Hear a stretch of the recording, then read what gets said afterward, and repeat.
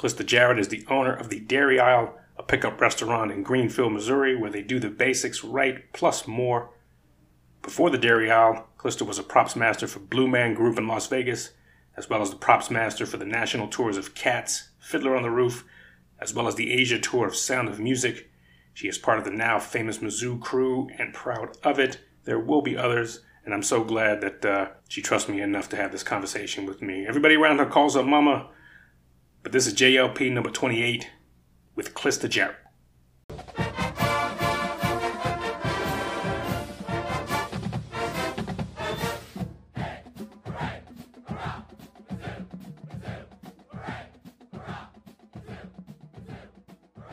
And he interviewed me and gave me the whole, this is how you need to interview to get this job kind of situation. All right.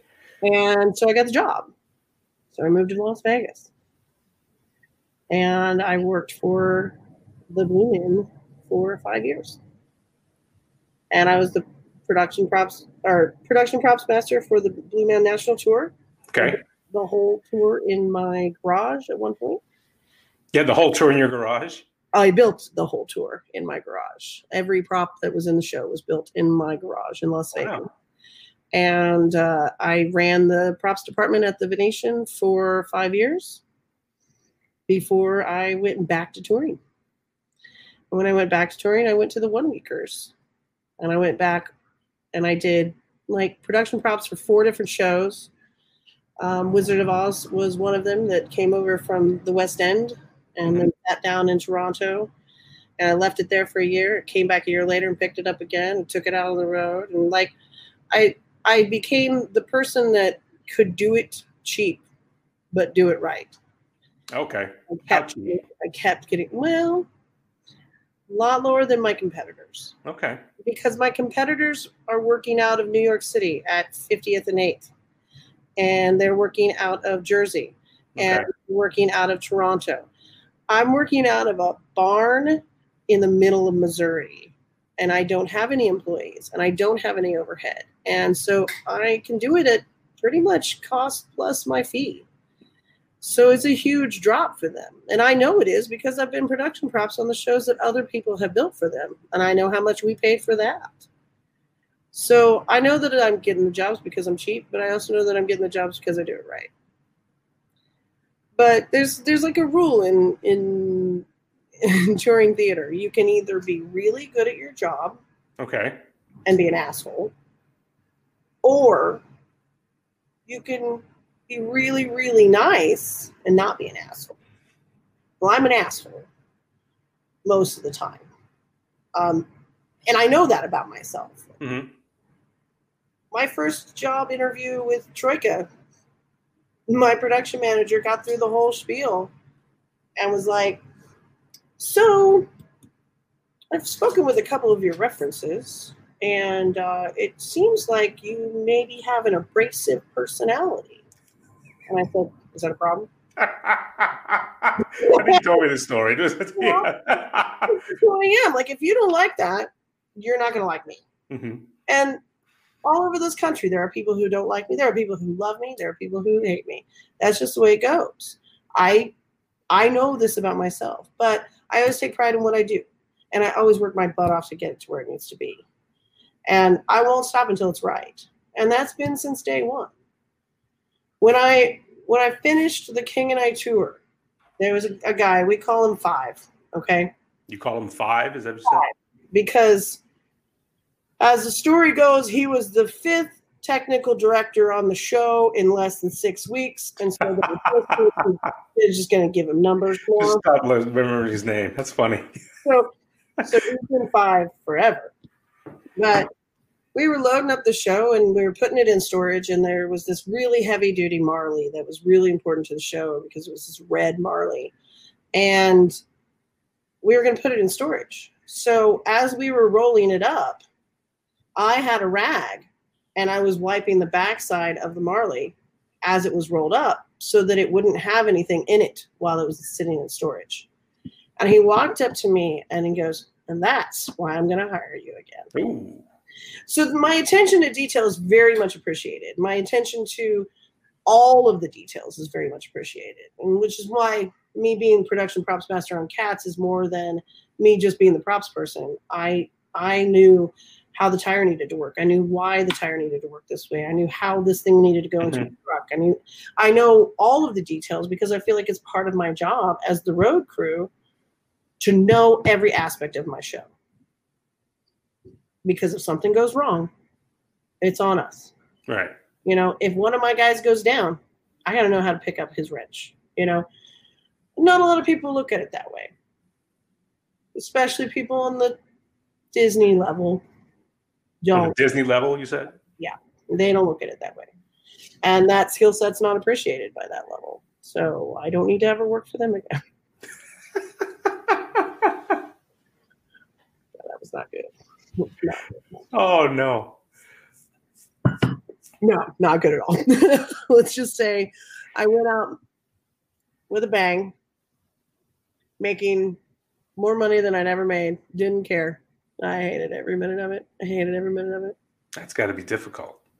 Yeah, but there's been 2 times in my life that I've realized that I've set my artistic integrity aside for money and insurance. And I was miserable. I stopped. I'm just not going to do that anymore. But the insurance was great because the insurance is when I finally figured out, well, I was 41 when we figured it out. So 23 years later, after my first symptom, we figured out that I was born without a lower circulatory system. What? Yeah, that's exactly. I was like, what? So I have learned since this happened a lot of things about how the vascular system works. But there's 2 parts. There's the vena cava, and you have an inferior, which is your top part, and your superior is your bottom part. I don't have the bottom one. Don't have it. Don't have it. So the body will naturally create pathways that will allow blood to flow. But over time, they're just taking on too much of a load. And so I didn't know this. I'd had like vein mappings done. I've had so many ultrasounds. You'd think I'd had 9 kids. I've had so many things go wrong. I'm probably up to like 13 or 14 diagnosed blood clots, and I don't even know how many weren't diagnosed. But it wasn't until I found a cardiovascular surgeon who was a specialist in the venous side. Okay. Because they're all specialists in the arterial side. And they're there for heart attacks. They're there for everything else. They're not there for veins. It took this guy 3 visits. After 3 visits, we knew what was wrong. And he assigned me this machine, which looks like a giant Michelin Man suit, that pushes the fluid back up into my torso, and my torso processes it out the body. And it was that simple. I was like, what? Are you kidding me? So that's all it had. So so this is a lot of fucking information. And and that's how I felt too. I was like, that's just that somehow that just doesn't make. So I just have this image now of you having like no veins or anything else. Okay, well, the veins are there, but the deep veins are not. Okay. So the deep vein system, which is what moves the blood around through the system back to the hearts and the lungs to get it reoxygenated. Okay. There, from like the center of my torso down. And so the superficial veins have built all these pathways to allow the blood to flow because the body will adapt, you know. But after a while, it couldn't keep up. After a while, it won't keep up. Style, it couldn't keep up with getting on a plane every week. It couldn't keep up with all the things that I was doing to it. Right. And so you end up with all this excess blood and fluid in the bottom of your legs that doesn't have any oxygen in it. And so because it doesn't have any oxygen in it, it starts rotting from the inside out, and you end up with ulcers like diabetics get. So Jesus. Yeah, I had at one point I had 12. I had 7 on one leg and 5 on the other. Good God. And, like, one of them was a 1/4 inch deep. Do you have to use that suit often? Not now, but don't tell my doctor that, because Oh. I use it every day. But I do wear compression stockings every day, prescription grade stockings every day. And if I get an ulcer on my leg, it comes in, it's like a little pinhead. I'll start using it. And if I see that there's any sign of swelling or edema, I'll start using it, because that's what it's there for. It's there to keep me from getting worse. Right.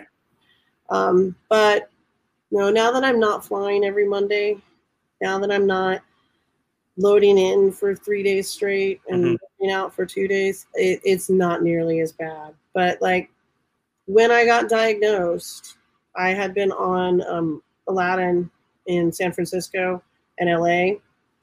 And I don't know if the normal people know this, but there's an extremely high level of bacterial infections in the West Coast, especially in SoCal. Like it's just in the air. It's everywhere. It's a breeding farm for any type of bacterial.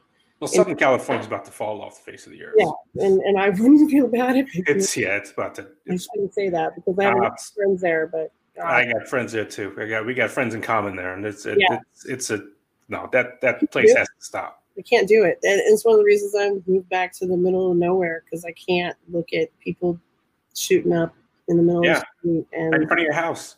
Like, I literally had to tell someone to move their crack pipe out of my face while I was coming up from the subway in San Francisco. I was like, dude, seriously? Crack pipe out of my face, kicking needles out of the way, stepping over human feces. Ooh. Yeah, no, that's all of that. It's this cesspool of disease, and I ended up with a blood infection. Okay. When I was at the very end of Aladdin, I ended up with a blood infection that was so bad I couldn't fly home. Oh. I had my cousin bring me my car, and he brought me my car to LA. And then a month and a half later, when it was time for me to drive home, I couldn't even drive myself home. I had to call my ex-husband. Can you come drive me across the United States? Oh. Yeah. So that was fun. That must have been some fun conversation in that damn car. Well, as it turns out, I was trying to rekindle that marriage. Oh, really? Yeah. I married him when I was really young because we hadn't, I was 26 and I hadn't had any babies yet, and so we better get hitched and get some things going on. So I married this big dumb redneck from Hays, Kansas, who I met on a load-in because I'm a sucker for 6'7" bald guys. That's just what I do. Jesus, 6'7"? Yeah. It's just lit up. It's just. I didn't know I had a type until the fourth ones, and then I was like, "Oh crap, I'll have a type." But yeah, 4 months into the marriage, I was like, "Oh, you're stupid." Hey! I can't be married to stupid. I can't be married to stupid. I can deal with a lot, but not stupid. Really, honestly, like at one point I was like, you'd be a really interesting person to talk to if you ever talked about anything anybody gave a shit about. And I realized I was gone.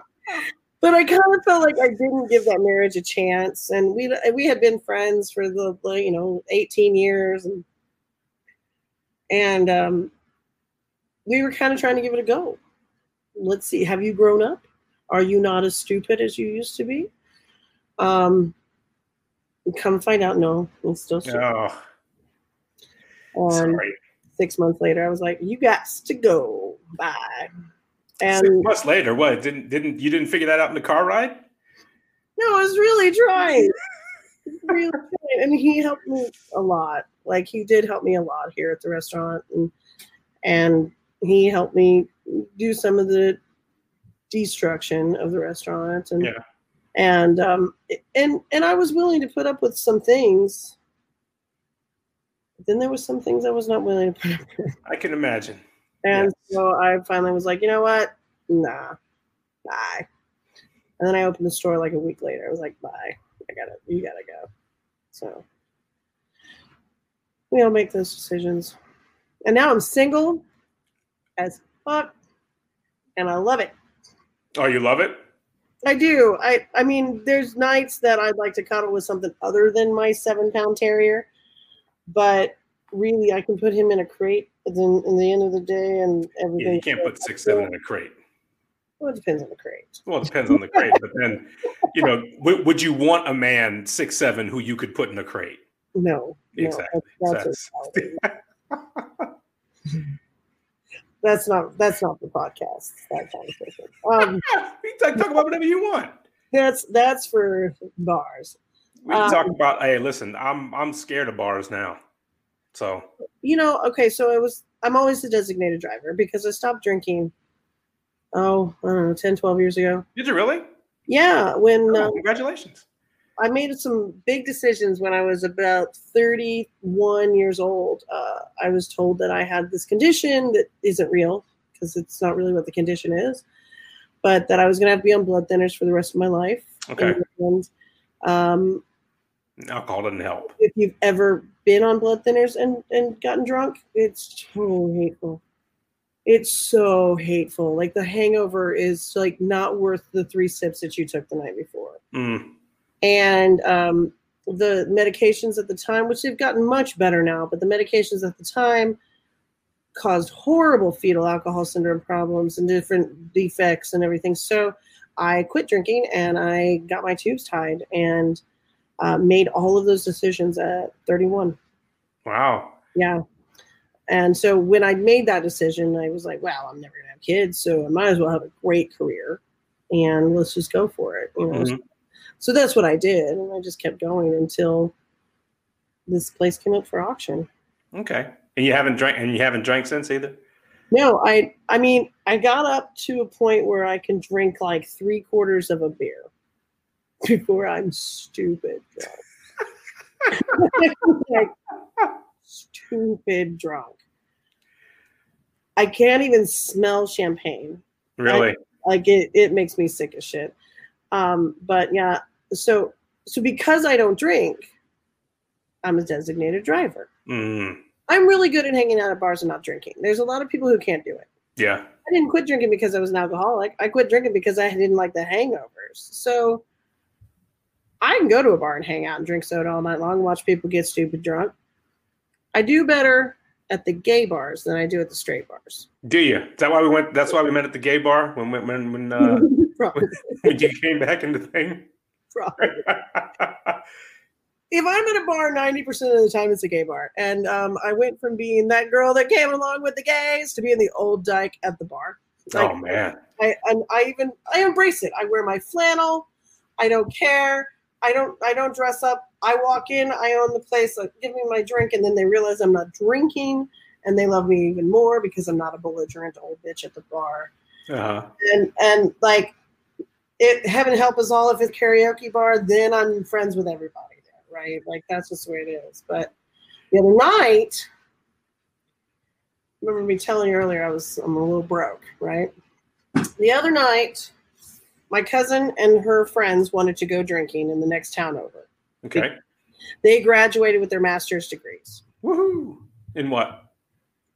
One to be a elementary school principal and one in counseling. So they're both in education. Okay. Their master's degrees from this university. So they wanted to go over there and get drunk. Don't get drunk. Well, it's a 35-mile drive to this bar. 35 miles, golly. It's 22 miles to get to the coffee shop around here. Okay, like, it is. Yeah. That's like a decision. Oh yeah. That's like you gotta map your fucking day. Yeah. If I go around the corner. I'm an AeroPress, so I can actually have some semblance of espresso. So but. It's like 6 o'clock at night. I'm still running the store, and I get done with the store here about 7:30. And my cousin shows up, the younger sister of the one that I took. And she's like, has Kara called you yet? she's a lot mouthier than I am. That's not possible. Well, okay, I take that back. Yes. Actually, yes. This Yes, it is. I apologize. She could talk. So apparently they were looking for a designated driver. They're like, get Clista's ass over here. She doesn't drink. And nobody wanted to call me and ask me because they know I work. And so I texted my cousin and was like, so you need a designated driver? She said, Kara says she's got $200 cash. I was like, I'll be there at 8. I'll be there. I was like, I am not proud. I'm not too proud to say I will take your money. $200 and all the Coke I can have? Shit. Right. And like the bartender is a cousin, you know, and this, that, and the other. And so, but I went into that bar. These are supposed to be the children who are taking care of us when we're in the home, John. Not one of them was wearing a mask. Not one. They're rubbing on each other and holding each other and dancing and drinking, and everybody just forgot that COVID-19 existed. And I was like, it's just, can I just, and I literally had to keep moving because I couldn't be around people. And it was freezing outside, but I spent half the night outside because I couldn't. But when you're the designated driver, you got to keep track of people all over the bar. And one of them's trying to earn her T-shirt. It's one of those bars. One of those bars, you get a good T-shirt? Yeah, in the same fashion that you earn your beads at Mardi Gras. Okay. And I'm like, could you put them away? Enough people have seen them. You've earned about 6 T-shirts now. You don't need to show these off anymore. They're not even that pretty, honey. Stop showing them off. Like, you've got 3 kids. Nobody needs to see that. It's amazing how when you get older, like your like image of what the bar should be changes. Well, and that was what was happening. The 23-year-olds who had graduated that night, 21 to 23-year-olds who had graduated that night, and the master's program people who had graduated that night, there's 10 years between them, and then there's another 10 years between them and me. And I'm like, looking around. You've seen this before. You know exactly how it's going to play out. So. And there's like, okay, there are 2 black guys in the whole bar. One of them is dressed in an all-black suit with a black bow tie and a Louis Vuitton mask. Ooh. And I can tell he's of some level of like Nigerian descent from his accent. Okay. He was an exchange student. He thinks he is God's gift to everything. There is the guy who is my age, who is watching this 23-year-old idiot and talking to me, and he's like, he is making every one of us look bad. And I was like, well, honey, there's only about 2 of you in here right now. Who's us? I was like, I think I'm actually maybe part of your percentages there, sweetheart. And he's like, I know. These damn kids. And it was at that moment that I was like, there really aren't any people in here that are of any color. And it was this moment of like, where have I moved to? What have I done? I am around all of these people who don't give a shit about each other. They don't want to wear a mask, and none of them have any culture at all. It's utopia. Oh. That's what utopia looks like. Is that what utopia looks like? I didn't know. It changes every week. Like, it's weird. It was a culture shock moving from, Vegas, New York, LA, San Francisco. Yeah. To Dade County, Missouri. 22 miles to a coffee shop. 22 miles to a coffee shop. I have a rainbow flag outside. I mounted the rainbow flag at the same time that I cut 18 inches off of my hair. Okay. I marked it 2 weeks. 2 weeks before the questions got all the way back to me. Ah. And so now I play a game. We just don't answer the question. We don't What do you prefer? Drug-free. That's my preference. My preference is drug-free. When you find me one of those, you let me know. And like somehow, somewhere, some way, I don't know if it has something to do with my degree in theater, if it has something to do with the rainbow flag out front, or if it just has something to do with my personality, word got around that this is the place to go if you're gay. And I was like, oh, is this a thing? And then I found out it's a thing. Like, you can't work for that guy because he doesn't employ gays. And you can't work there because, well, they only hire women. And, well, you can't work there because, well, you have tattoos. I'm like, we're doing minimum wage fast food here, right? Right? Uh-huh. Really not. You know what I need you to do? I need you to know what the difference between ketchup and mustard is. You think you That's right. Ketchup and mustard? Great. We're set. Right? All that other shit, I'm not really. So after that all went down, I was like, what is going on here? How did I end up with all these gay kids?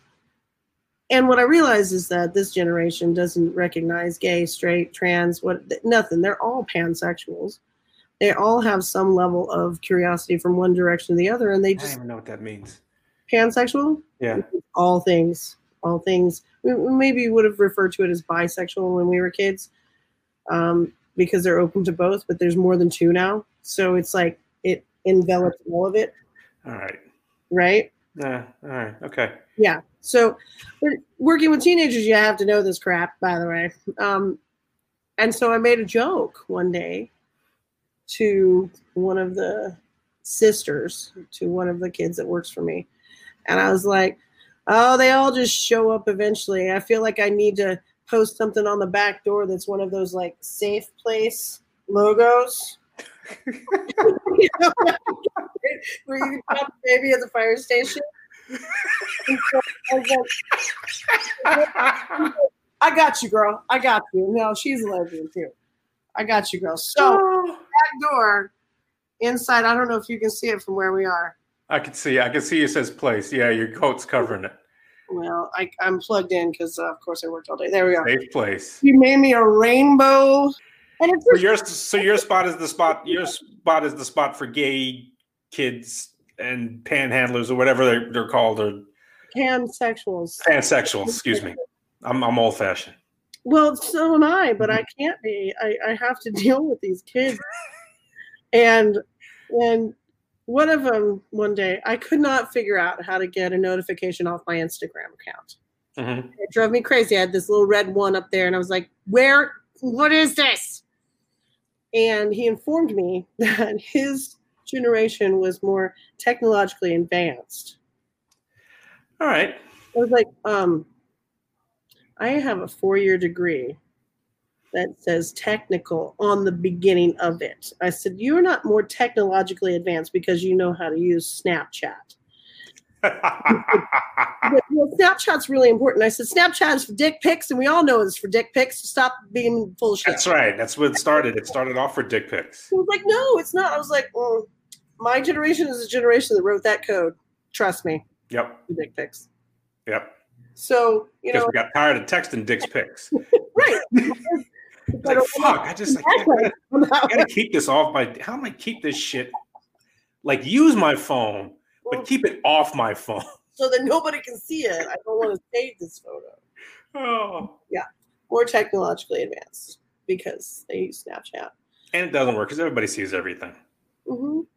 Well, it's an interesting life, though. All teenagers. I can imagine. I recently hired 2 adults. One is my mother's age and was my mother's best friend growing up. Okay. And then the other is her daughter, who's my age. And then everyone else is under the age of 19. Well, no, I've got 2 adults. One's 20, one's 22. But for the most part, I've got 16 to 19-year-old kids. Okay. And they're Never left this town. Never left the town. They're confused. They don't know. They don't know anything. I have to teach them everything. I've taught one of them how to open a trash bag 3 times. Open a trash bag. Mm-hmm. You know how you lick your finger. Okay, yeah, but that's like, that's not even a thing. No, it's a thing. It's a thing. No. Yeah, it really is. Like, it's one thing to teach someone to cook. It's another thing to teach someone how to use a knife.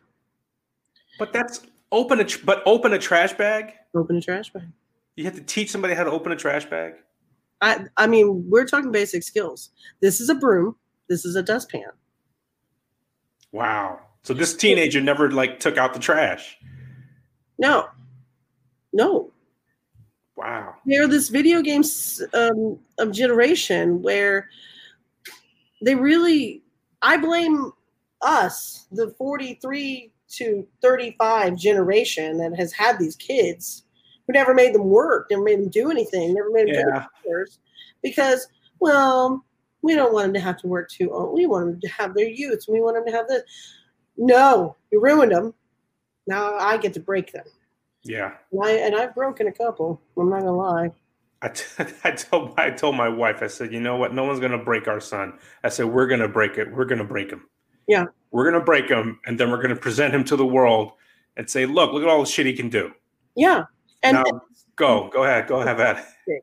I wish more parents would, but they don't, and they end up here. And I have to like, you got to teach them how to open trash bags. Yeah. And they don't notice things like, okay, I want you to face all the money in the drawer. Mm-hmm. And they just look at me like, well, it's all in the drawer. Yes, you're right. It's all in the drawer, but it's not facing the right way. That's another big pet peeve of mine. You get that in ATM machines now. You get ATM machines where you get money in different directions. Oh, they don't even face it at the bank here anymore. It drives me crazy. Yeah, it doesn't happen. And that's the old school that we are. Here we write everything out on paper tickets. We use an adding machine to add up the tickets. Okay. We hand back cash and we count it back. Ooh, look at you. I'm literally teaching them life skills so that they can go and be a waiter, so that they can go and have a survival job, so that they can have this basic set. And it's not so much that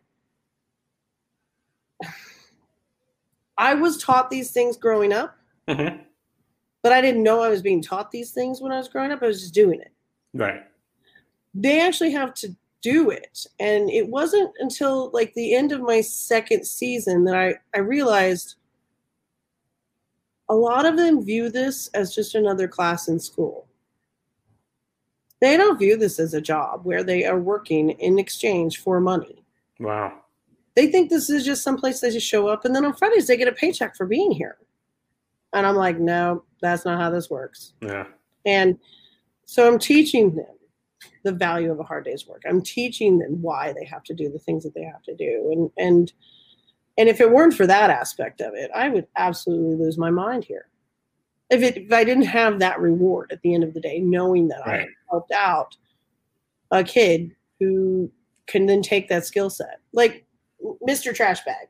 Mm-hmm. His stepdad and I are friends.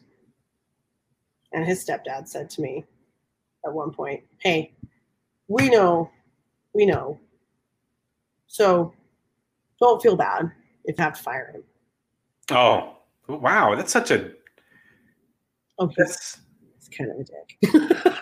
but that's such a fucking... Yeah. Like you just wrote your damn stepchild off. Just like that. But the thing is, the kid's not stupid. He's a genius. Well, most kids aren't. He has no common sense. Yeah. But that happens. Yeah. Scholar Bowl all day long. I hired him because he'd passed my math test in a heartbeat. Mm-hmm. But he can't make a cherry limeade.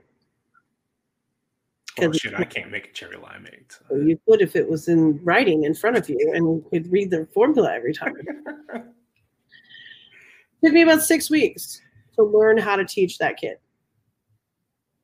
And I actually took the learning experience of learning how to teach that kid and dumbed down some of my other systems. Things that I didn't think I needed to write down. Right. Things that I didn't think I needed to do. Like, well, a large limeade gets this much lime juice. Well, now a large limeade gets 6 pumps. I found a way to get a pump system in there. You know, we kept, I don't know how. I still don't know how he keeps breaking the potato cutter. He's a goddamn savage. I'm like, what are you doing? You're 90 pounds soaking wet. How are you breaking blades? And why did I find this one in the potatoes? Oh. Mm-hmm. Yeah, like you have to keep track of things like that. And then I found out there were 2 loose bolts. I don't operate the thing every day. Mm-hmm. I don't clean it every day. I didn't know these 2 bolts were loose. One day I took it apart to figure out why it was going. And I was like, why is this so loose? Well, now, okay, we have to teach that you have to tighten loose bolts on equipment. Things that you don't think that you're going to have to teach because, well, you're old and you already know this crap. Yeah. You have to teach it. You have to teach the kids. And when you don't have a job force that can mentor them for you, you're the one that does it. You're the one that's the mentoring. You're the mentor. Yeah. You're the mentor for another job force. I think the biggest example that I had when I first opened, I was trying to explain customer service Mm-hmm. and what level of customer service I wanted our people to have. And then I was trying to explain how to make it so that the burger isn't sloppy. Okay. And I said, okay, you guys have been to McDonald's, right? You've been to McDonald's and you get the burger, it's off to one side and the cheese is on the other and all the pickles are sitting in the middle with some onions on top and the ketchup's running off the side. Well, you don't care because you spent $1.69 on that burger. You eat it anyway. It's McDonald's. It's what you expect.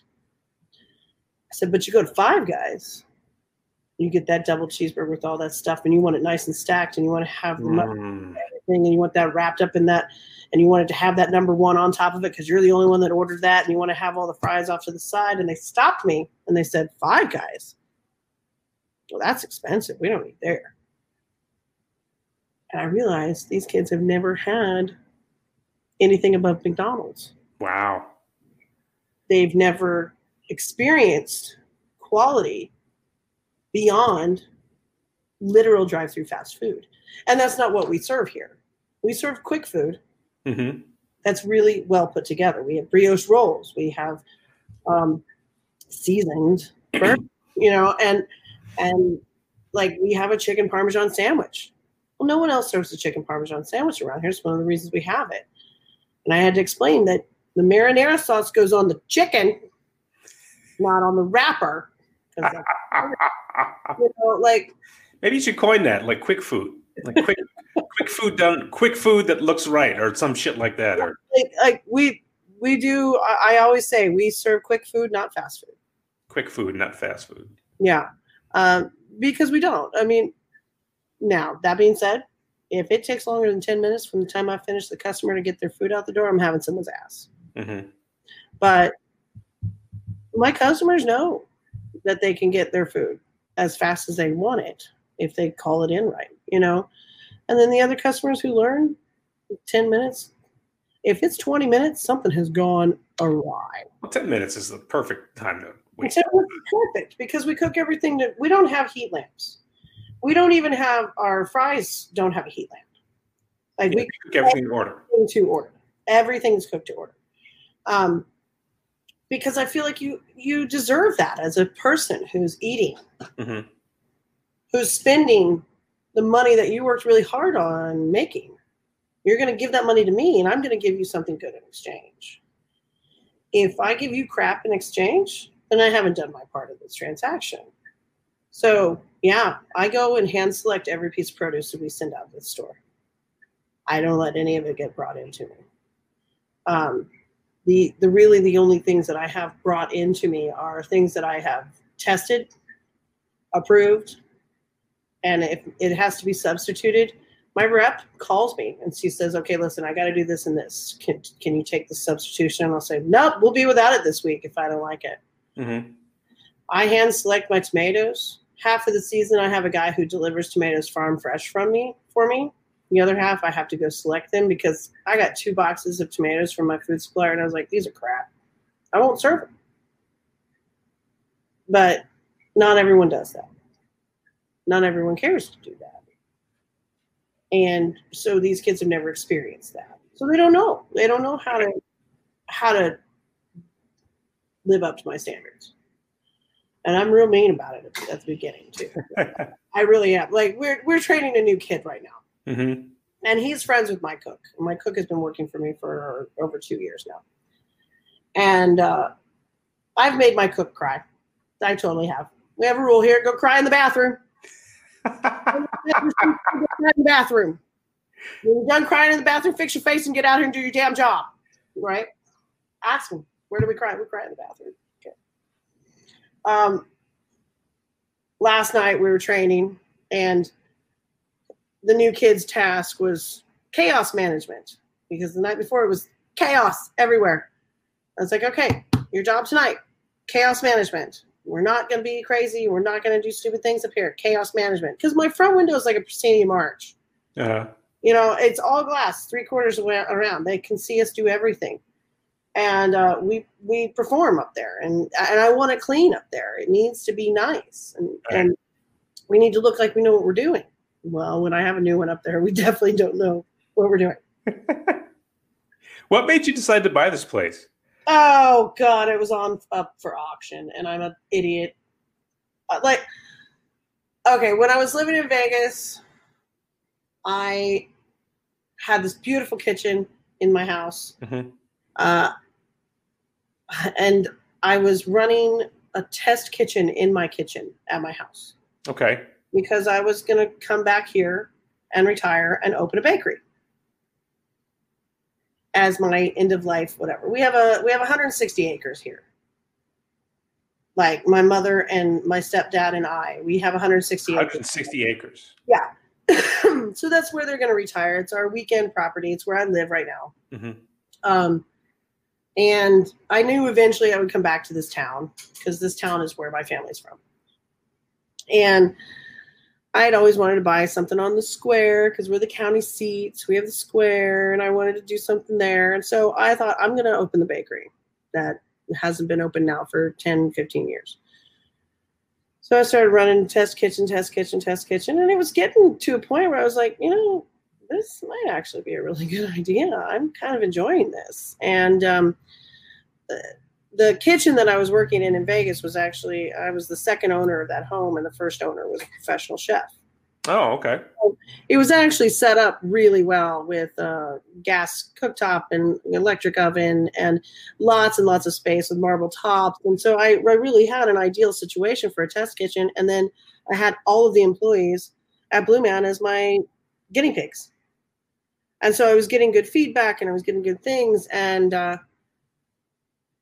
after Blue Man, I went out on tour and I wasn't really happy on tour. And Mom comes down here every other weekend or so. And every time she comes down, she goes and washes the car before she heads back to the city because we live on a dirt road. Okay. She passed this place and there was a damn auction sign out front. Well, I'm a props master. I'm an auction junkie.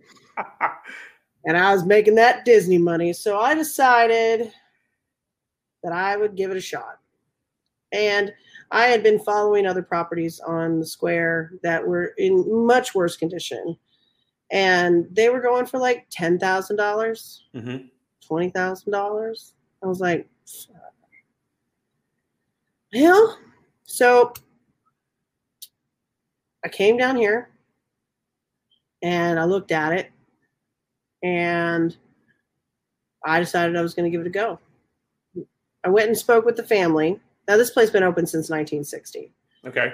And it was Hembry's Dairy Isle before that. And it was built and then handed down to a son. And the son and his daughter ran it until he died. Okay. Charles. So when Charles died, the kids couldn't figure out how to run it. together. Like they couldn't figure out who was going to own it and who was going to do it and who was going to, how are we going to do this in the estate? So it sat empty for 4 years, just rotting away. And I was like, it's not on the square, but it is on the highway, and it's actually a really good location, and it's a good name. Like right. Dairy Isle. Everybody knows the Dairy Isle. So I came in and I looked at all the equipment, and I was like, okay, I could do this. I said, yeah. So let's go to this auction. So the next morning I got up and I went and spoke with the family, and I said, listen, I want to reopen the Dairy Isle. I'm sick of watching this building rot away. I'm tired of us not having this icon that we had in our town forever. I said, but I'm not going to buy it unless I can have the name. I said, everybody's going to call it anyway, so I want the name. Mm-hmm. And if you don't care if I use the name, then I'll go ahead and buy it. So they were auctioning off the house, which is like right over there. Okay. And the house didn't sell. So I'm like walking to my car. Well, they're going to sell the house. I'm going to go get my tea from the car. And all of a sudden there's this wave of people coming back towards the Dairy Isle. And I was like, oh, it's time. I don't even have my drink. Okay. It's time to buy the Dairy Isle. Okay. So they started the bid at $75,000. $75,000. $75,000. Found out that's what the bank needed. Okay. Well, I wasn't going to buy it for $75,000. I was looking at buying it for like $35,000, and my max was $50,000 with a maybe up to $60,000. Like we hit $60,000, I'm out. No, not happening. Someone else can have it, right? No, because this was supposed to be a $100,000 investment. I'd sold my house in Vegas. Right. I had $100,000 to invest. I had a good job. I had the money, but I wasn't going to spend it on this property that it's not worth it. Right. Okay. So there's one other dude at this auction. We're going up $500 at a time, $500 at a time. And we get to $50,000, and I'm like, we get to 51.5, and I couldn't, and I paused long enough that the auctioneer paused the auction, and I don't know why he decided to pause the auction, but he did, and he stepped off to the side and he spoke with the family, and at this point I didn't have the winning bid. Okay. I was like, I just lost it. I didn't have the winning bid. And I don't know what he said to that family, because they needed $75,000, they had the right to pull it if it didn't reach $75,000. They don't have to sell it. But I think what he said was, do you want to continue? We've got to pause. I don't think it's going to get much more than this. Do you want to continue? And I'm pretty sure what was said was, you keep going until she stops. Because they didn't want the other guy to buy it. Okay. So, because he was going to gut it and make it into something else, like a Sonic. So, for some reason, at $53,000, this guy stopped bidding. And the auctioneer was like, going once, going twice, going, sold $53,000, and the number is, and I don't know how many auctions you go to, but you have a little placard that has your number. You show your number when you're set. And I'm like this. I'm standing there, and I'm staring at the guy, and I can hear the words. And he goes, and the number is, and in my head, I was like, the number's $53,000. I'm like, oh, and Mom said, my face went full white. There were 3 people ready to catch me. And I was like, the number, 131. The number's 131. Sold. And I was like, oh, shit, I just bought the Dairy Isle. And that was July of 2017. Okay. I worked until February 11th of 2018. My mother and my stepdad took a big chunk of the crap off of this property. And we got carpenters started on different things, including tearing down the garage and resetting it. And it became very clear to me after a while that this was not just a $100,000 investment. Okay. And when I came back in February, I was all gung ho. Let's do this. Yeah. I was really sick, you know, and I had the blood infection and all that crap. And so I had to deal with my health. And so March, I tore down the walk-in, which if you ever get a chance to go to the Dairy Isle page and watch the video of me dropping the walk-in, it was brilliant. The guy helping me drop the walk-in is the first chair violin player. Really shouldn't have had tools in his hand. Really. But he wanted to help, so he couldn't get. So yeah. Slowly but surely, I got more and more into it, and I realized that there were termites in that walk-in, and that walk-in had to be torn out. And then I couldn't save this piece of equipment, and I couldn't save that piece of equipment, and there was nothing. I couldn't use any of it. I couldn't use any of it. And it all rotted. It was all full of mildew. It was all dried out. It wasn't working. It was full of crap. I gutted this place down to 4 walls. I was supposed to open on May 25th, 2018. I didn't open until July 22nd. And when I opened on July 22nd, my fry cook was my 14-year-old nephew. My cook was his cousin. My cashier was my waitress at the cafe that I had met while I was doing the renovation. My mother and my best friend's sister were my dishwashers. I had so much help and so much support. We had a clue what we were doing. I had no clue. I had no idea what I was doing. And it's opening weekend. And I've got Shelby, who works for me now, still. I had hired him because he needed a job and whatever. And I had him and 2 other guys who were my cooks, and none of us knew how to clean a grill. Oh. Not one. And suddenly, my cousin pulls up on his fucking beautiful Indian motorcycle, and I was like, oh my God, this is the guy. He's an executive chef. He's cooking. Oh. Like, he's no joke. And he was coming down to say, hey, you got a restaurant, let's see how it goes. Hey. And I was like, hey, come to work. And I'm not kidding you. He's like, hold on. Walks out to his bike, pulls out his iPad, and he's like, let's watch this instructional video that I made. Shut the front door. You're kidding me. Like, he could not have come at a better time. And like, I had a lot of support from the local cafe here, the cafe owners. They also own the opera house that sits above it. So I would go. You have an opera house above you? They do. Okay. The historic opera house, they restored it and they put a cafe in the basement, in the ground level. It's one of those 2nd level opera houses. And I went over there and taught them a few things about audio and how not to make the room sound so hot and terrible, because it's literally a box. And they taught me how to clean out a fryer and how to do other things that I didn't. That worked out.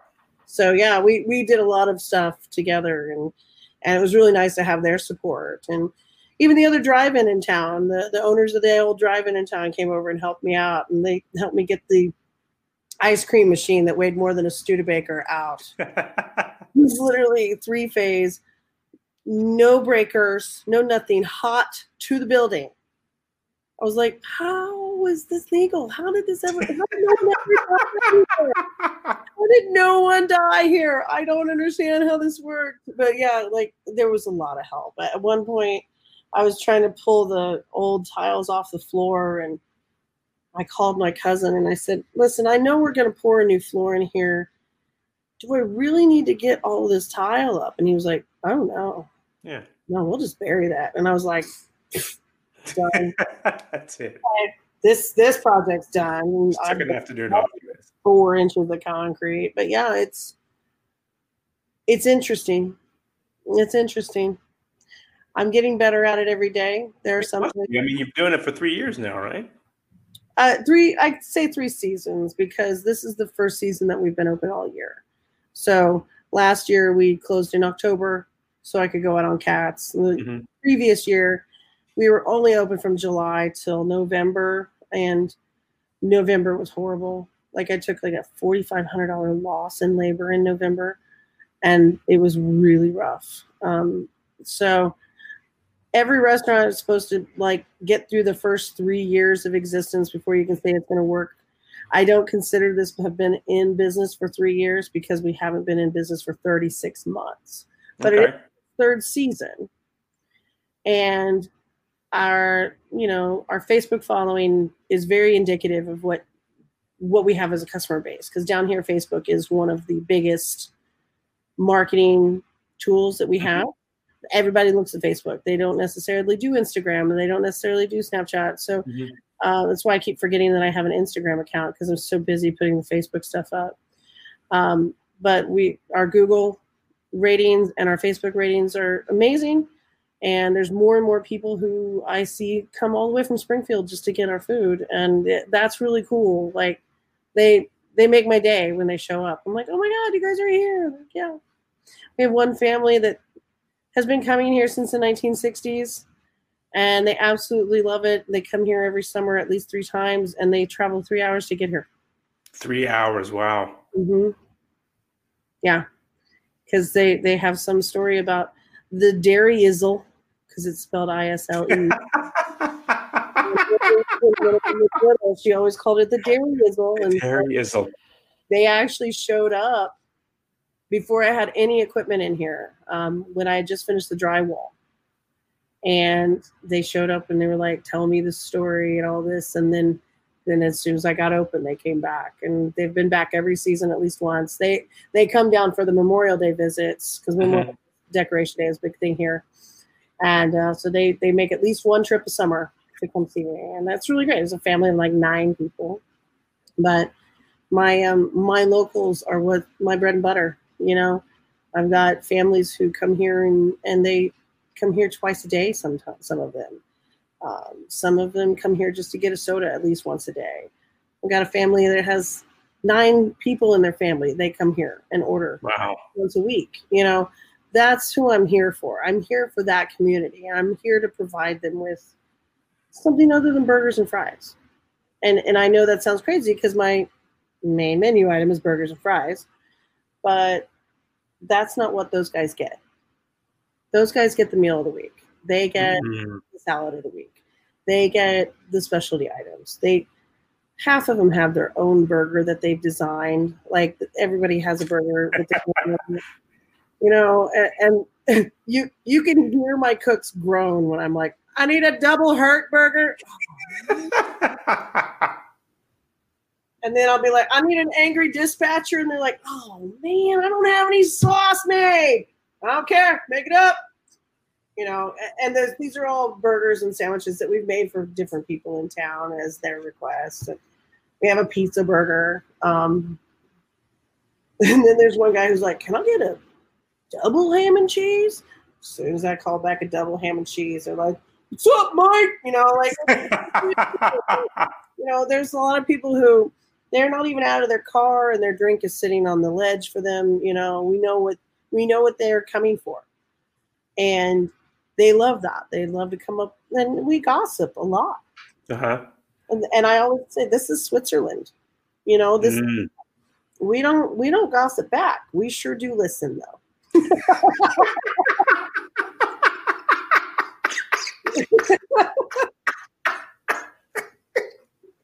That's hilarious.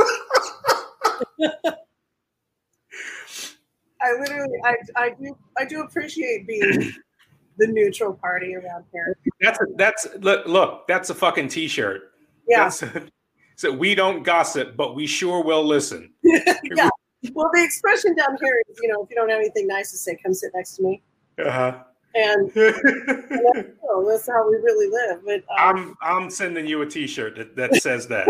That says we don't gossip, but we will listen. But we will listen. And it should be like on the back. We don't gossip, But we'll listen. There you go. That's it. That's your fucking t-shirt right there. That's your Dairy Isle t-shirt. Everyone keeps asking me to do Dairy Isle shirts, and I'm like, I've been doing t-shirts for swag for so long. I don't want to do it. I hate that I'm that way, but like 20 years in theater, handing out swag to stagehands, I'm like, I'm done with t-shirts, people. I'm done. I don't want to do it. I want to find something really simple, like koozies or something like that. But that's all. Stagehand's uniform is a t-shirt. Mm-hmm. Well, I mean, you got to earn your Dairy Isle shirt. You're given 2 when you're hired. Okay. If I like you, you'd get 2 more. After that, after that, you're cutting into profits. you gotta pay for it. This is not you found yourself a nice lane, and I'm sure you're working your ass off. I'm not trying to make it seem like that it's easy. I mean, you're definitely busting your ass. Well, like quite literally, this last 3 weeks sent my thyroid into hyperactive and lost I think I'm up to losing 14 pounds. So yes, I am working my ass off. Well, goodness, you need to stop with the medical shit. Well, no, that's just something that happens to old bitches. it'll stop. That's something that happens to old bitches. Oh my God. I'll just get that back soon. This is the second time in my life I've had that happen, and I'm like, yeah, I already talked to the doctor about this once already. She said as long as it doesn't last 6 months. I was like, so I'm gonna ride this weight loss train as long as I can, because that's like a zero effort opportunity here. Take pictures.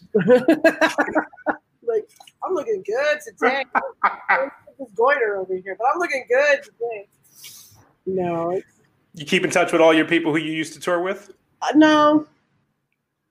The ones that matter, we all keep in touch with each other. And that sounds terrible, but if you've toured for 20 years, there's people I forgot. Well, no, I mean, there's people that you're closer to, and there's people you care about, and there's people you don't give a shit about. That's just and there's what the world is.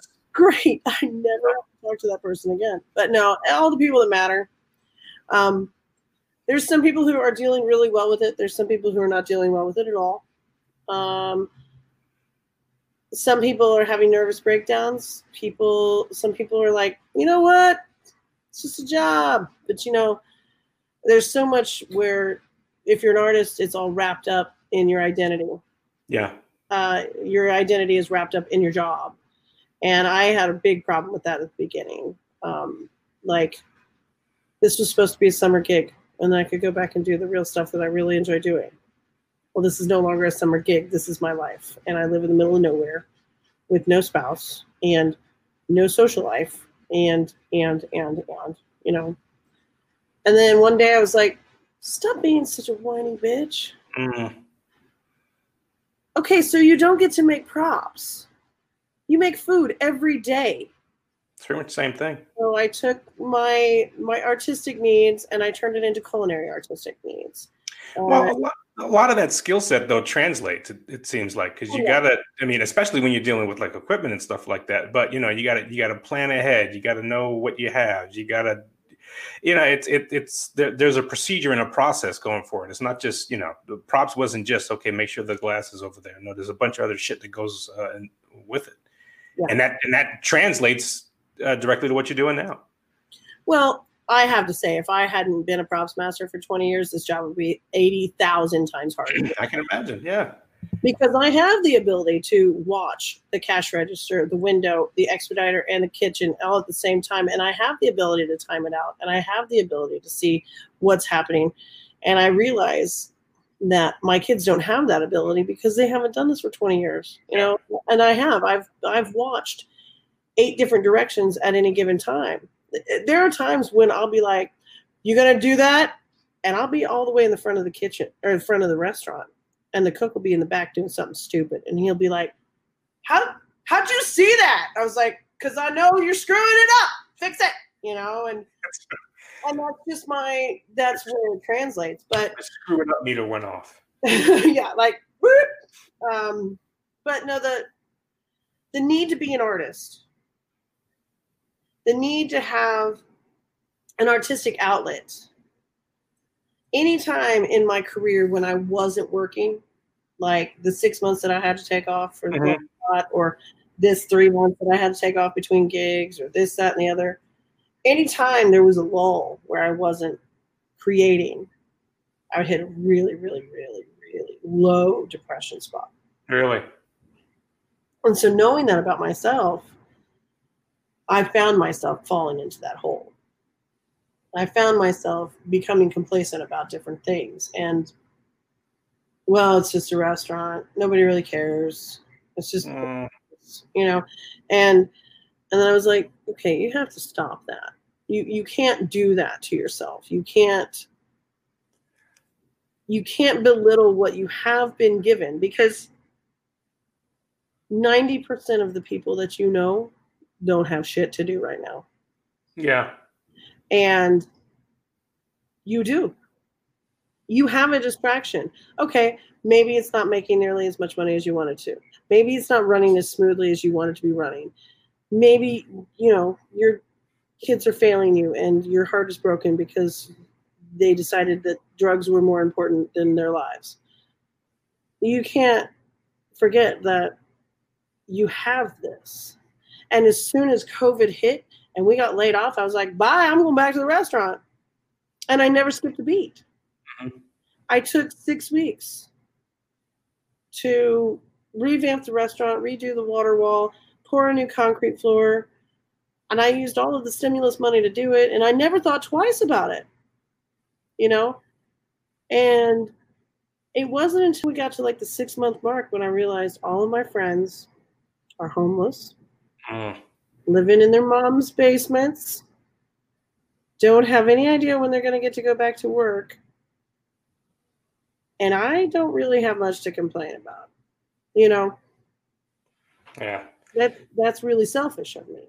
And that's when I decided that even when we do go back to work, I'm not going to be the first in line to go back to work. There are other people who need that job way more than I do. There are other people who depend on that way more than I do. And I'll be there to help them if they want me to. But I was going to retire from that road job stuff at 45 anyway. So what's the point? We'll be 44 probably by the time we get there. What's the point of me trying to fight for one of those jobs? Let someone else have it. I've got this. That's a great way to be. Yeah. And a lot of people are like, you deserve that. You've worked for that. And I'm like, yeah. And I had it. I did it. It's done. It's okay. I felt really old the last time I went out. But you've also found something else too. I mean, you found something else, and you can now look at that world from a distance. Yeah. You got a little distance to it, You started feeling, sorry for yourself a little bit, and you smacked yourself around and realized you had something. The shirt I'm making for John Herbert is when he said, sometimes you got to bitch slap your inner critic. Oh, John Herbert. There was one of the genies that reminded me so much of John Herbert. And I wanted to smack that kid every day. Do you want to smack John Herbert? Jesus Christ. No, the kid who didn't live up to being John Herbert. But he looked like him, and he had the same childlike wonder that John Herbert had. And I was just like, you're not John. Yeah. Hold John out of you.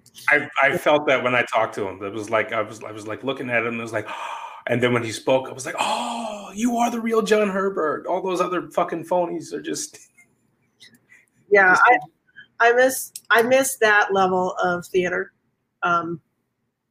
Those people that we created with at the university level don't exist in my professional world. No. Well, with one exception. I did one show with absolute amazing professionals, and it was a straight play. It was called Blithe Spirit. And it was the West End production of Blithe Spirit. And so I got to work with Charles Edwards. I got to work with Simon Jones. I got to work with Angela Lansbury. And so like that, and Jemima Roper, all these people who are real theater people, as opposed to Broadway dancers who sing. I know this sounds terrible, but what we did at university level was not Broadway dancers who sing. We did performers who every once in a while had to sing a musical. Right. You know? Yeah, they were performing. Every time we did something with the music department, you always knew the difference. Yeah, like it wasn't what we did. It wasn't what we learned from the Burgoynes. And why can't I think of his name? Who? Burgoyne, Durham, Clyde Ruffin, Jim Miller. Yeah, well, Jim and I, we have a very special relationship, Jim. Oh, please tell me. Is this another bar talk, or we gotta? No. Jim, I could never lie to Jim because I can't lie, and Jim really needed people to lie to him to placate him. Sometimes, you know, they're like, "Oh, Jim, I love you, I love you, I love you," and Jim knew that I wasn't going to lie to him. So one day, he asked me. He said, "Clista, do you know this Guffman character?" And I was like, "Oh my God, no, Jim, no, Jim, no, don't ask me this. Please don't ask me this." And he says, "Is that me?"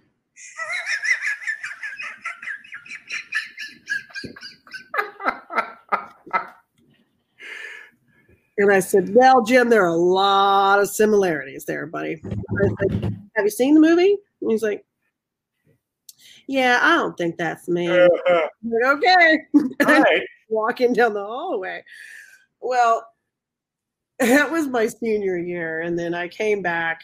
I came back 2 different years to mentor in between touring gigs. Okay. One season I came back as a props master, and another season I came back as the shop supervisor, so Dean didn't have to do every changeover. And Jim sees me in the hallway, and he says, "Oh, Clista, I didn't know you were coming back this year. If I'd known that, I would have asked you to be my stage manager." And I looked him dead in the face and went, "Jim, don't lie to me." And like, that's what Jim and I have. Like, Jim, we both know that you and I don't get along because I'm not submissive enough to get along with you. So, real. I mean, I'm not. I just never have been. And he likes to be in charge and be on top of the chain. And I'm like, I never knew him as somebody who would require submission, though. I never worked with him that close. So I as a stage manager, absolutely, I'd better keep my mouth shut and do what I'm told.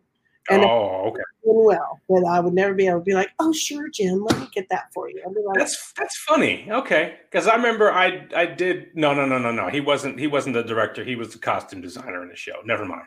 He was designer in a show that I was stage managing, and I remember we did a meeting and I gave everybody lollipops, and he said, "Why did you give everybody lollipops?" And I said, "Because I really need you guys to shut up when I'm fucking talking, and these lollipops will get you to just shut up for a minute." He said, "That's a great idea." I like that idea. Yeah, that's how he said it. He said, "I like that idea." But I never envisioned him as somebody who kind of like everybody should bow down, but I never worked with him in that capacity. Well, did you ever take his costume design class? Yeah, failed horribly. Okay. Well, I didn't fail horribly, but I did create some ruffled feathers in that class because I refused to draw the faces. I was that same way. I drew the oval and I drew the crossbar. I refused to work as hard on faces as he wanted us to work on faces. I said, "This is a costume design class, isn't it?" Right, yeah. What the fuck? Who cares what the fuck this person looks like? This is not a script analysis class, and I'm not the director. I'm the costume designer. I'm not designing the makeup, and I'm not designing the hair. I'm designing the costume. I said, "I'll design the hair if you want me to, but I'm not designing the face. The face comes along with the actor." And he knew that I wasn't wrong. And that's why he got so mad. So every time we would present our drawings, he'd go, "Here comes some of Clista's faceless people again." I'm not shitting you. Every time I would come across some really famous designer who had no face on their design, I'd throw it over to Jim. Be like, "You want to talk hey, who's this?" Designs? Yeah. No. It's awesome. Painters, Jim. Some of us are stage managers, and I'm having to take this class because it's a required credit. I gotta ask him to do this. I gotta ask him to do this podcast. Oh God, I'd love talking. I want to ask him, and I want to ask Weldon Durham to do it too. Yeah, Weldon is an interesting character now that he's retired and all over the world. He wrote these books, and I read one of them, and I was like, oh my God, everybody's dead. I'm like, you like somebody like born a fucking killer, and I'm like, dude, are you like, what kind of guy are you? Like, those thoughts you got in your head. I thought some nice freaking theater teacher who always wore khakis. I thought you guys were freaking middle of the road and just waiting for some apple pie to be made. No, you guys got some fucking deranged thoughts. Yeah. I mean, I haven't read his slasher thrillers, but it seemed like as soon as he retired, he was ready to live a new life. And I was really happy for him. Suzanne did the same things. You know, she was like, good. I'm not tied down to that anymore. I want to do this. And hers went a little bit more philanthropic, I guess. But I love that all of our teachers, save 2, got to get out of there before the tenure cuts and the budget cuts. And it's sad to see what happened to a couple of them. It just when I heard about that, it was like, wow, that sounds so fucking cold. It was so ugly. I was actually in contact with both of them on a regular basis when that happened. And it was not cool. It was very bad. I think it happened to them again too. Mm-hmm. I think one of them got a job at the women's college. Yeah. And then the same thing happened again. And unfortunately, she was employed like 3 days later. You know. Okay. She has another job with another school district, and she's versatile and everything. And the thing is, though, it's like you want everyone to be able to do what they want to do, especially when everyone is someone who taught you everything you know. You know, you're like, why? Why shouldn't she be allowed to influence another kid? Both of them taught me so much outside of the classroom that it's just invaluable. You know, he taught me politically how to deal with things because really? I was real bad at it. I was real bad at it. I mean, you remember Henry, the shop foreman? I threw a hammer at him. Oh! Told him to go fuck himself. And that was how I ended my first season at the shop. But oh my God. Yeah. But I got my job back because I stood up for myself. Uh-huh. Maybe I didn't do it in the best way possible. Yeah, he kind of went a little overboard with the hammer. I didn't throw it at him. I didn't throw the hammer. In his general direction. He was one of those classic guys. He was one of those classic curmudgeons. Mm-hmm. That if you just let him know, I'm not gonna take your shit. I'll do what you say, and you are the smartest guy in here.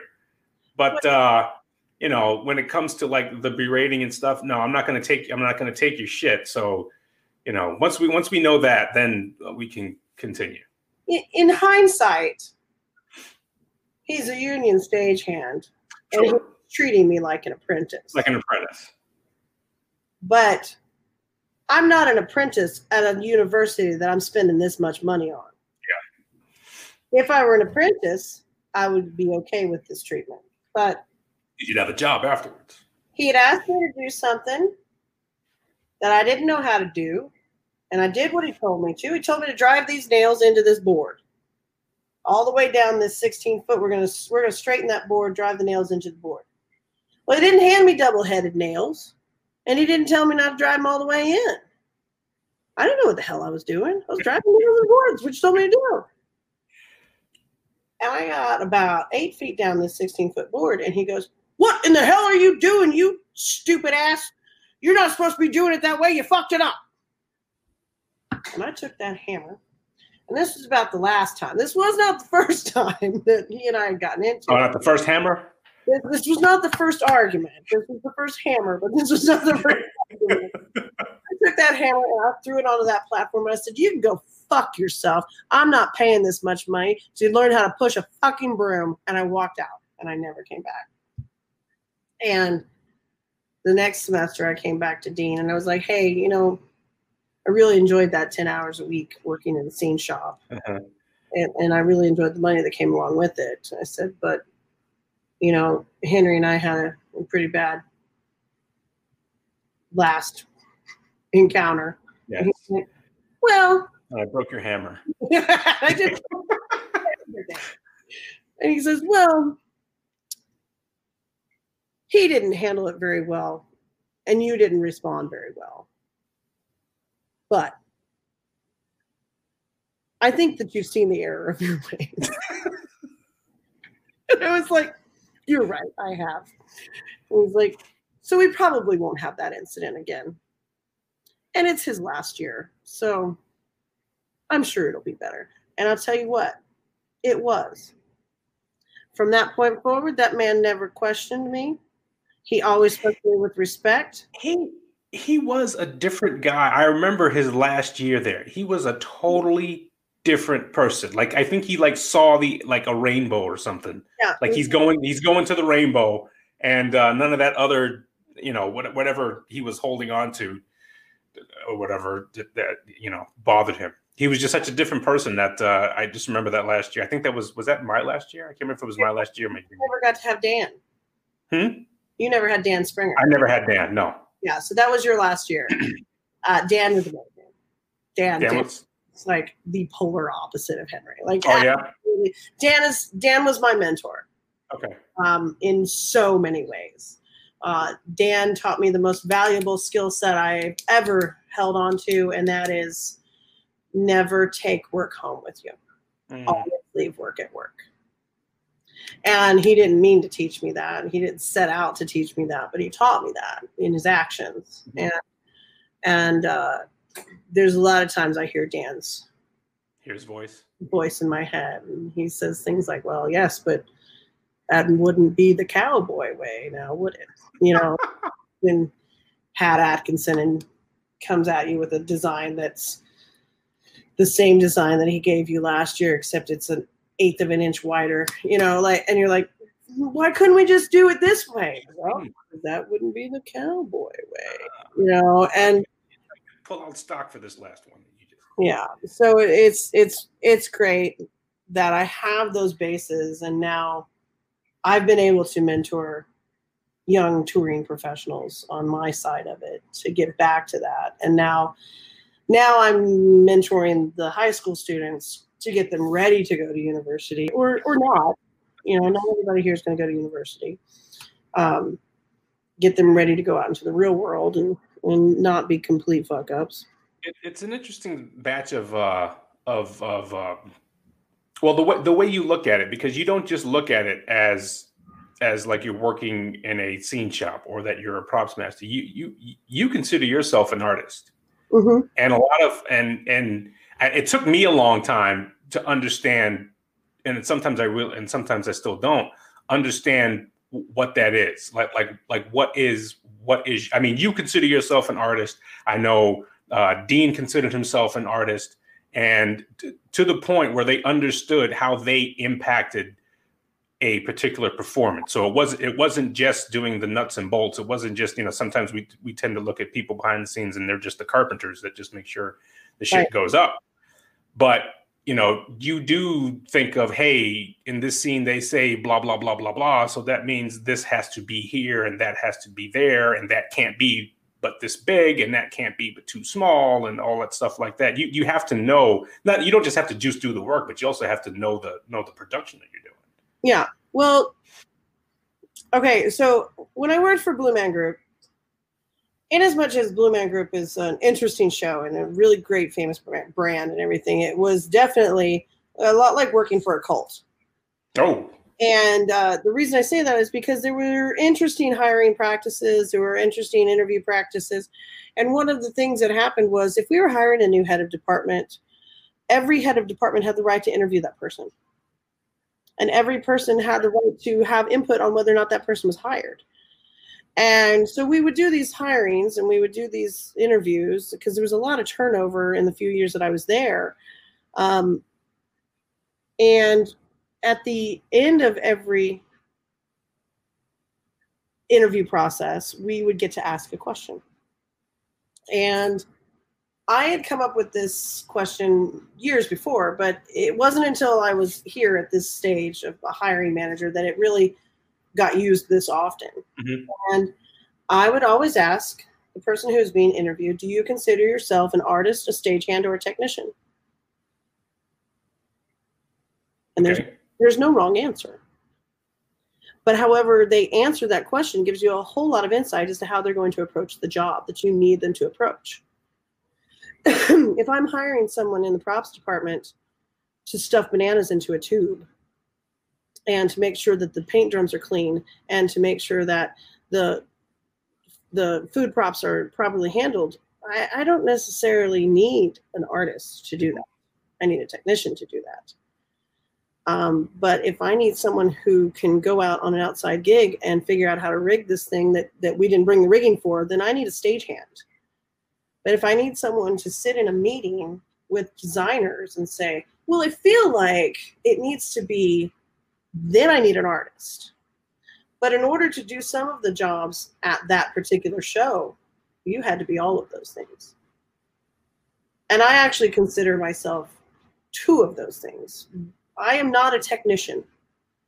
I'm an artist and I'm a stagehand. I can get things in and out of buildings. I can rig them in crazy ways. I can pack trucks and I can do all that. And I can create it from scratch if I need to. But when it comes to programming things and making sure electrics are working and running and figuring out what that buzz is, and I don't give a shit about any of that. That's for the sound guys. That's for the electricians. That's for those people who do that kind of thing. That's not what I do. I always said to my carpenters, you make it work, I'll make it pretty. You know, that's what I do. But it's important to know that that is your skill set, because it takes all of those skill sets to make a show work. And you need that everywhere in life. I have to have a person who can work the grill in this kitchen. I have to have a person who can sell sandwiches in this kitchen. And I have to have someone who can sell it at the window. And if I don't have those three factors, then I'm not going to sell the food. So if I've got a weak link in any of those, my product's not going out the door the way I want it to. And that's the correlation between theater and restaurant work, is that everyone has a role. Everyone has a job. If you were to hear me at that window, I am a character out of Best Little Whorehouse in Texas. I mean to tell you, Josie May works that damn window every day. And she's like, hey, sugar, how are you doing today? What am I getting for you? Oh, well, did you ever look at, like, I was actually on the phone with one of my friends one day, and I was like, hey, hold on a second. I got to take an order. You ready for this? And I put the phone down, and I took the order. And I came back, and he goes, the fuck?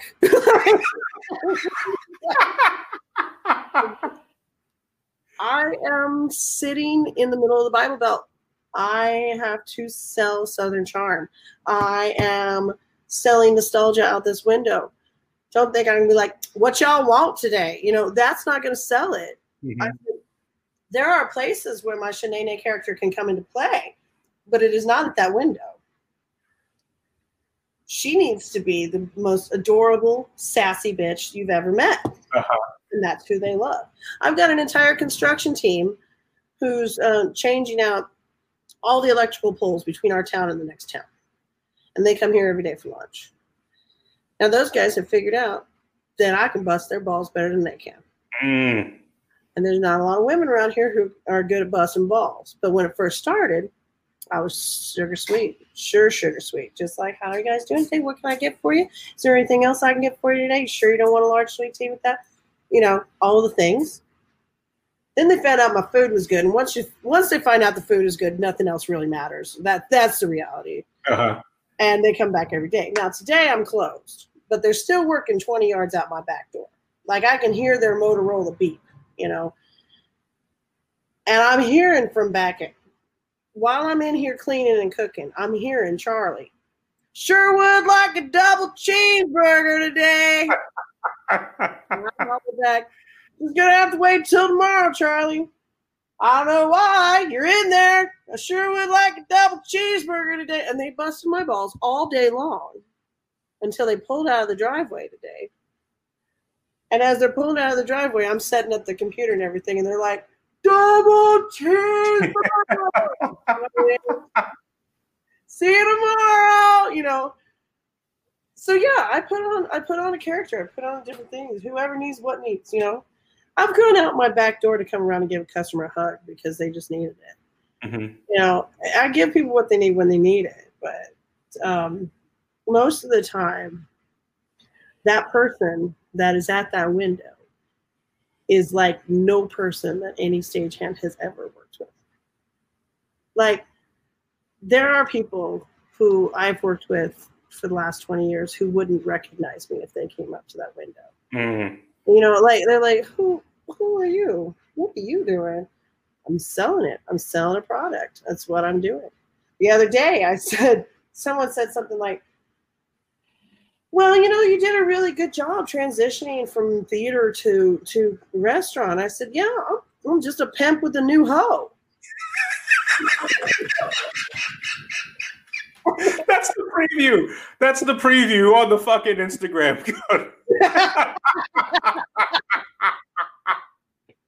and that's, but it's real. I'm just a pimp with a new hoe, and it's the same thing. I'm still selling something. It's just a different sale, you know.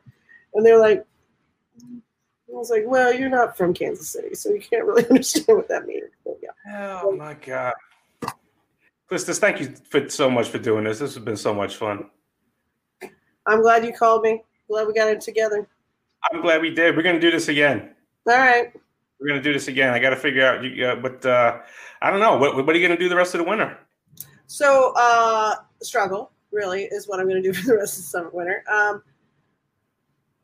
I'm gonna close down for 3 days. Okay. Christmas. And here's the reality of my situation. My customers have asked me to stay open. I'm going to do everything I can to stay open. Right before you called, I'm doing scheduling, figuring out where I can cut labor, figuring out where we can, you know, there's two of us that are really good at working independently. So we're going to get a little help for the lunch rush, dinner rush help. And after that, it's two of us, you know, and I did it that way the first season. So I don't see any reason why we can't. I have to traverse this winter so that I can know if it's worth it next winter. You know what I mean? All the best to you. So, all right. All the best to you, honey. Keep plugging away. Good luck with these podcasts. Pimp that hoe out. Hmm? Pimp that hoe out. Pimp that hoe. Bye. Bye. Love you, sweetheart. Take care. Off, so I'm just going to leave studio, right? Yes, ma'am. All right. Bye, honey. Bye-bye.